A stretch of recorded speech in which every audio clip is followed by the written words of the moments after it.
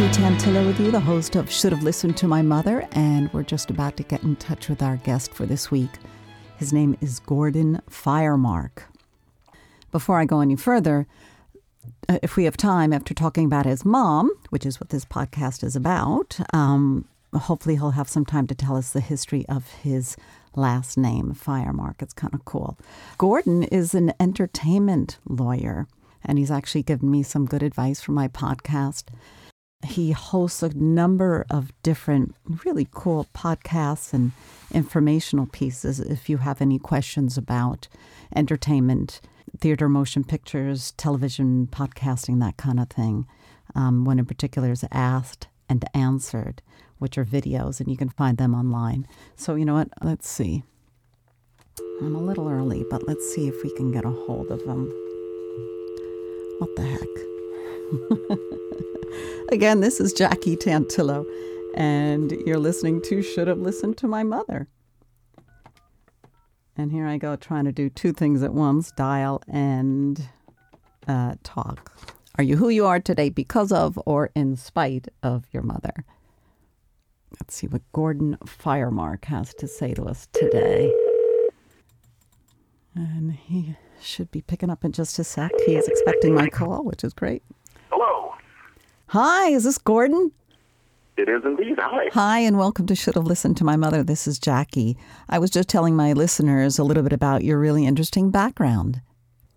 Well, thank you, Jackie. It's nice to be here.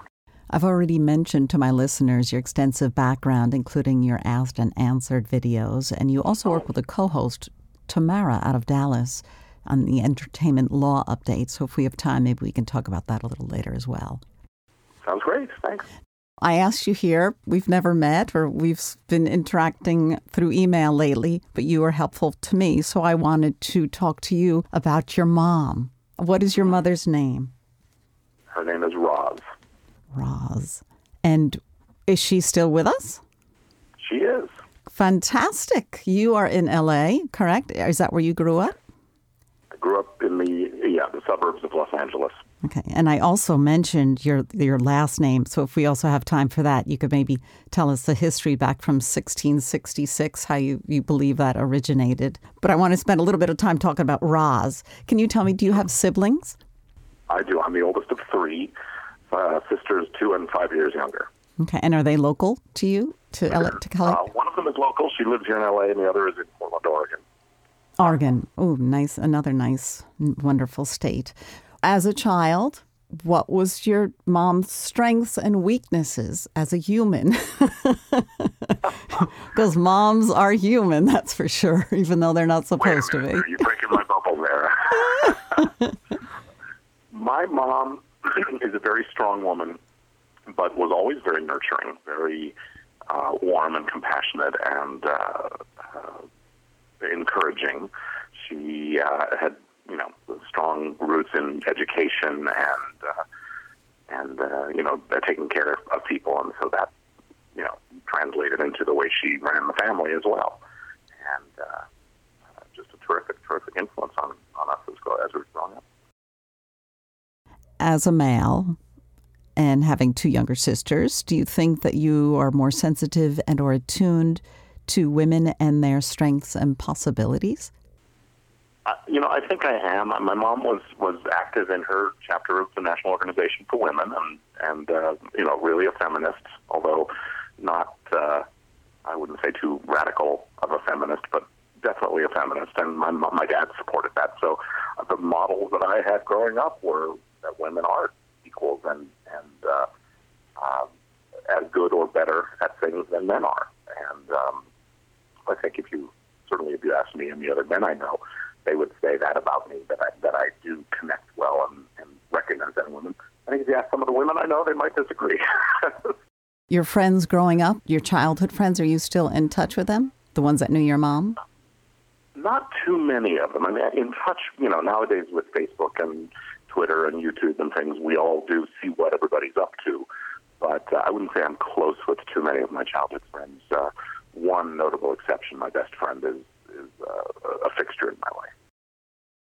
Gordon, can you give me a specific example of how you knew or how you felt that everything was okay or you felt comforted when you were with your mom? Wow, that's sort of a hard question. It was just sort of there. Anytime I needed someone to comfort or reassure me, she was there. She was the one to go to. Dad was a more stoic kind of a personality, and so she was the loving, nurturing, more emotive of the two parents. And so that was, she was the one we went to when we had stuff. Yeah. Was she a hugger? Yeah. Yeah. Did you guys hang around the dining room table or the kitchen table when it came time to talk about stuff that was going on? Or were you comfortable talking to her about tough things you were going through growing up? When I was a young, 6, 7, 8-year-old, I had some trouble adjusting. We had moved across the country into a new school, new part of the country, and new school, new friends, all that. And I didn't adjust well, and I didn't do well communicating and talking with my parents. And, fortunately, they recognized what was going on and got me into some therapy at that age, and I got better at it. That being stoic and coming from a stoic lineage, my grandfather was the same. And my mom wasn't effusively emotive, but she was there. She was there with the hug and the nurturing when you needed it. But she wasn't. It wasn't a cloying or overpowering thing, I guess you could say. So right. I think it was a pretty good balance. You had to figure it out on your own sometimes too. These things. Sure. Yeah, fostered a kind of independence. Did your mom have any fears? Oh, I know for a fact now that she doesn't. I think as a kid I probably picked up on it. She was, a bit of a protective type. I hesitate to say overprotective, but as a kid, especially as a teenager, I certainly felt that it was overprotective. Now, as an adult with kids of my own, I feel like it was about right. We're all in the same boat. Yeah. And I think that a lot of her protectiveness and a lot of the guidance and questions that she presented as we got older were motivated out of a fear and a genuine parental concern for the well-being of the kids. But sometimes that gets to be oppressive or counterproductive, and I was leaning in the direction of a career in the theater business, and I think her fears about my making a living and supporting myself played into it, and so it may be part of why I became a lawyer, because those fears weren't translated. Yeah, I was going to ask you, often our parents influence us, right? But from going from production to law. Yeah. Yeah. Well, I sort of joke about this, but I really do believe it's true in a sense that when I was probably in grade school, I was not one to do my homework voluntarily. If there was a television to be watched, I would much rather have been sitting in front of that, having the stories and the entertainment wash over me. And so we had a household rule of there was no television at all during the week, on a school night, basically. So from Sunday evening dinner time until Friday evening, there was no television on in the house, with the exception of we were allowed one 30-minute program that my sisters and I had to agree upon. So that must have been tough. Oh my gosh, that's brilliant though for back then, right? Because there's a program. My boys are in college now, but when they were in elementary school, it was a program called TV Turnoff, no TV during the week. So that's very progressive. My mom hated TV too, but we snuck it in. This was in the 70s or so, and our program was usually Happy Days because that was family friendly and all that. But I went off to college, and what did I do? I majored in television production. So that'll show you, Mom. Oh my gosh! But I love that you went into law, entertainment law. How great to combine your passions and your interests. Good for you. Yeah. I think it was prompted by a teacher in college who spotted some, I guess, affinity or aptitude for the legal stuff. But I think that I took it on, in a welcoming way because of those fears that I mentioned earlier about my my parents not expressing, but telegraphing their concerns about, how are you going to make a living doing this, kid? That kind of stuff. Yeah, I've had a couple of those over the years when both my parents have passed, but yes, I can remember them. But you got to try, though. If you don't pursue your dreams at least a little bit, right, then you'll have regrets, and we don't want regrets in life. That's my philosophy. I've made a career for myself helping the same kind of people that I wanted to always be around. So I've gotten sort of the best of both worlds. Did your mom understand the three of you individually? I think so. We kid around that I softened the beaches for the daughters to come in after me. And, look, we each had our own stuff, and we each presented our own challenges. But, I think she handled it very adeptly, and we all took our cues from her without necessarily following the letter of what Mom said every time, and I think we made our own way. Did she work, or was she was primarily home, other than her National Organization of Women, which I think is fabulous? When I was in, I guess the last couple of years, I was probably in late grade school or middle school, she went back and finished a master's degree and became an audiologist and worked for, some number of years after that as an audiologist and also teaching at Cal State Northridge here in LA. That's pretty great. So how old was your mom when she went and got her master's? I guess she would have been in her early to mid-30s. Oh, very young. But still, she had children. That's impressive. Yeah, she had finished college, had her family, and, by the time I was 10, 11, 12 years old, she was ready to go back to school. We had moved across the country away from her friends and family as well, and I think she needed to find something that was, just hers to do. Does your mom feel accomplished with what she's achieved throughout her life? I think so, yes. No regrets? Well, I guess we always have regrets. But if she has regrets, she hasn't shared them with me. What's your relationship like now with your mom?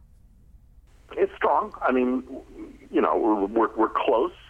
We live relatively close to each other, and we're able to, up until this year, we've been able to visit quite a lot, and we, spend Saturdays or Sundays, swimming at her house and visiting with her and her husband and my stepdad, and are able to, give her the experience of the grandchildren. My one sister and I living here in LA. It's nice. It's a close family. That's great. That's important. It's hard this year, obviously, for all of us. Do you see your mom in you? I hear her expressions come out of me. Can you give me an example? Beg your pardon? Can you give me an example? Well, I was talking to one of my sons about applying himself in school. It really matters, and here's why. And I rattled off the list, and as I was saying the list, I sort of heard my mother's voice echoing in my mind. Those kinds of things. I think a lot of people experience that, one of their parents speaking through them in a sense. And did you chuckle when you were realized you sounded like your mother? A little internal smile and nod to Mom, sure. Oh my goodness! And what gifts did your mom give you? What gifts did she give me? I think a thirst for knowledge and inquisitiveness, the gift of compassion, and gratitude. She was always good at expressing, thanks and appreciation for the good things that we had, and also kind of perseverance and persistence through adversity. That's especially perseverance, that always comes in handy, right? Oh yeah. How can you remember how she would it be in speaking her words or her actions that she would show these emotions or influence you? She never withheld the words, but I would say it's the actions and just the act of making a household that felt warm and comfortable. And I mean, there were aspects of it that were sometimes there were parts of the house we weren't allowed to go into because it was a little museum-like and things, breakables and she's always been into art and those kinds of things. So those were around, and so we kids were barred from certain areas of the house. But it was always just a comfortable place to live. We had not just a roof, but a very nice roof over our head, and she made the house a home, really. And so that's when I think about her influence and the way she made us feel loved and nurtured and cherished. That's the kind of thing I'm talking about. That's if you can recall that, right? That's all you really need. Right. And especially being a parent, you're like, oh gosh, I hope I'm doing at least that for my kids, making them understand that home is the best place, and it's safe. You do have to go out into the world. I kid around. We kid around about the dysfunction in our family, because every family has a dysfunction. Oh, yes. Is how functional we were. We didn't really have a lot of strife and arguments and fighting and grudges and things like that. It was a very even-keeled kind of a life, and I think that's a lot of mom's calming influence and dad's stoicism came together. There was just nothing would rock the boat particularly. How there's so much comfort in that, just hearing that, especially for a kid. That's what kids do. Earlier you mentioned a room filled with breakables and collectibles. Was your mom an artist herself? Did she collect, or is she just an art lover? I think a lover of art. That's a great question. I don't think she's ever been one to, or at least not that I ever saw, to make a lot of art. Something I'm going to have a chat with her about. It's funny because my dad wasn't a particularly artistic guy. He was a physician, but also had been a musician at one time. But my stepfather, also a physician by training, is a sculptor and has a real extensive passion for art. And they both volunteer at the museums and those kinds of things. So I think art lover is a better way to characterize it. And she did instill an appreciation for the arts in us as kids.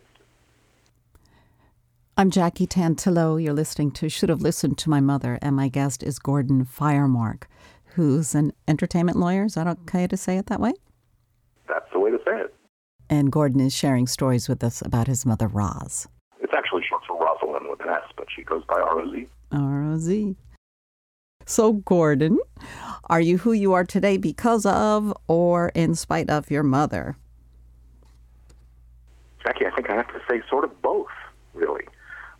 For the most part, because of that nurturing and the encouragement and the dedication to education and pushing us in those directions.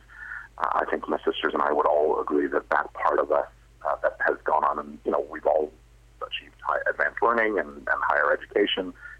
To that extent, it's because of Mom.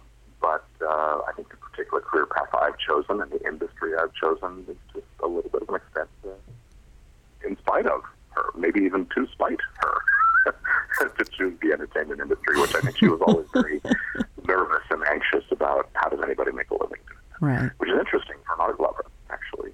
So that's an interesting insight, I think. So now you're going to have that conversation with her about the art. That'll be kind of cool. Yeah. See what she says.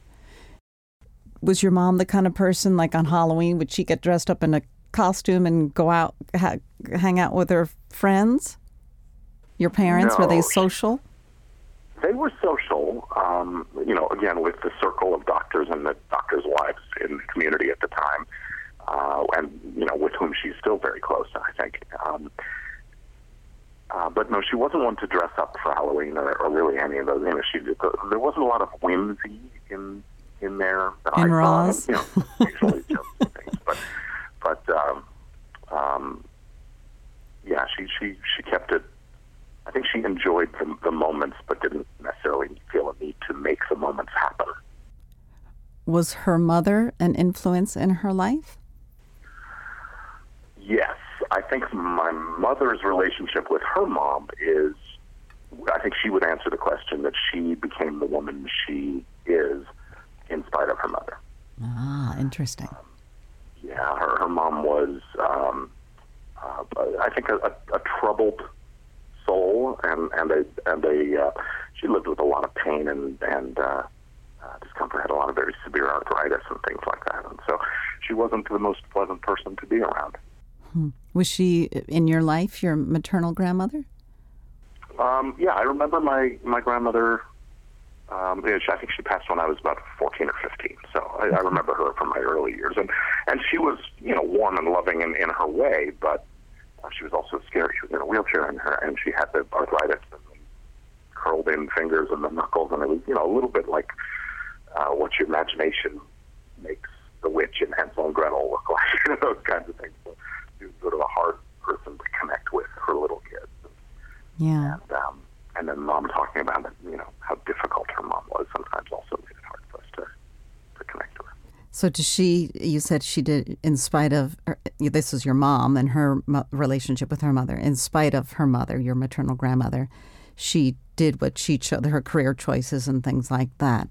Did she ever have the conversation with you, or would you ever want to have a conversation about that? Like, so did you raise us specifically different than you were raised, Mom? I haven't had that conversation, and I think I now will. That would just be interesting. Yeah. I wish my parents were here because our family is very, very close. I'm the youngest of 7 kids, and we're very, very close. So if there's one of the many things that my parents got right, we had a very fortunate upbringing in childhood, and I mean, even though they're both gone, I still talk to them every day. But there are so many things that I would just love to sit down and talk to them about all over again. It'd be pretty cool. Mm-hmm. And what would you say to your 10-year-old self today? Oh, boy. What would I say to my 10-year-old self? I think I would say what I said to my 10-year-old the other day about, always apply yourself and do your best. It doesn't matter if your best is the best anyone can do. As long as you have given it your all, that is something you can be proud of, whether it's successful or not. The experience of working at it is the reward that you get. That's important. They have to understand, I think, that it's okay to make mistakes, right? Mistakes are good because you learn from them either way. Yeah. It's challenging, and the world is changing so much, and you try and keep up with all the important things to instill in your children. So Keep going, Dad. You're doing great. So Gordon Firemark, let us together share the important emails or your website, gfiremark@firemark.com. Is that? Yeah, that's the email address. And, the best way to find me is through my website at gordonfiremark.com. And that's sort of a central hub for a bunch of the other things that I do. I've got a YouTube channel. You can search for the name Firemark and you'll find me. I've got the fortunate situation of having that very unique last name. I think I can, show 1 or 2 degrees of separation with every single person on the planet who has that name. So tell us, and it's spelled F as in Frank, I-R-E, and then M-A-R-K, Firemark. Yeah. So tell us, if you can, the lineage of how your last name came about. Well, the last name is something that really is new. I don't know exactly what year, but late 1890s, early 1900s, my great-great-grandfather immigrated from the old country. I refer to him as Great-Grandpa Tevye, who came in from Anatevka. And he came in, and the immigration centers were so jammed with people that the story goes that if they couldn't pronounce your name on the second or third try, they just gave you a new one. And so the suspicion is that it's either phonetically close to what the real name was, or that it is somehow a literal translation. So you might have been a lamplighter or a fire, someone worked in a fiery career of some sort. And he died fairly young, having left one son who, left one son and so on.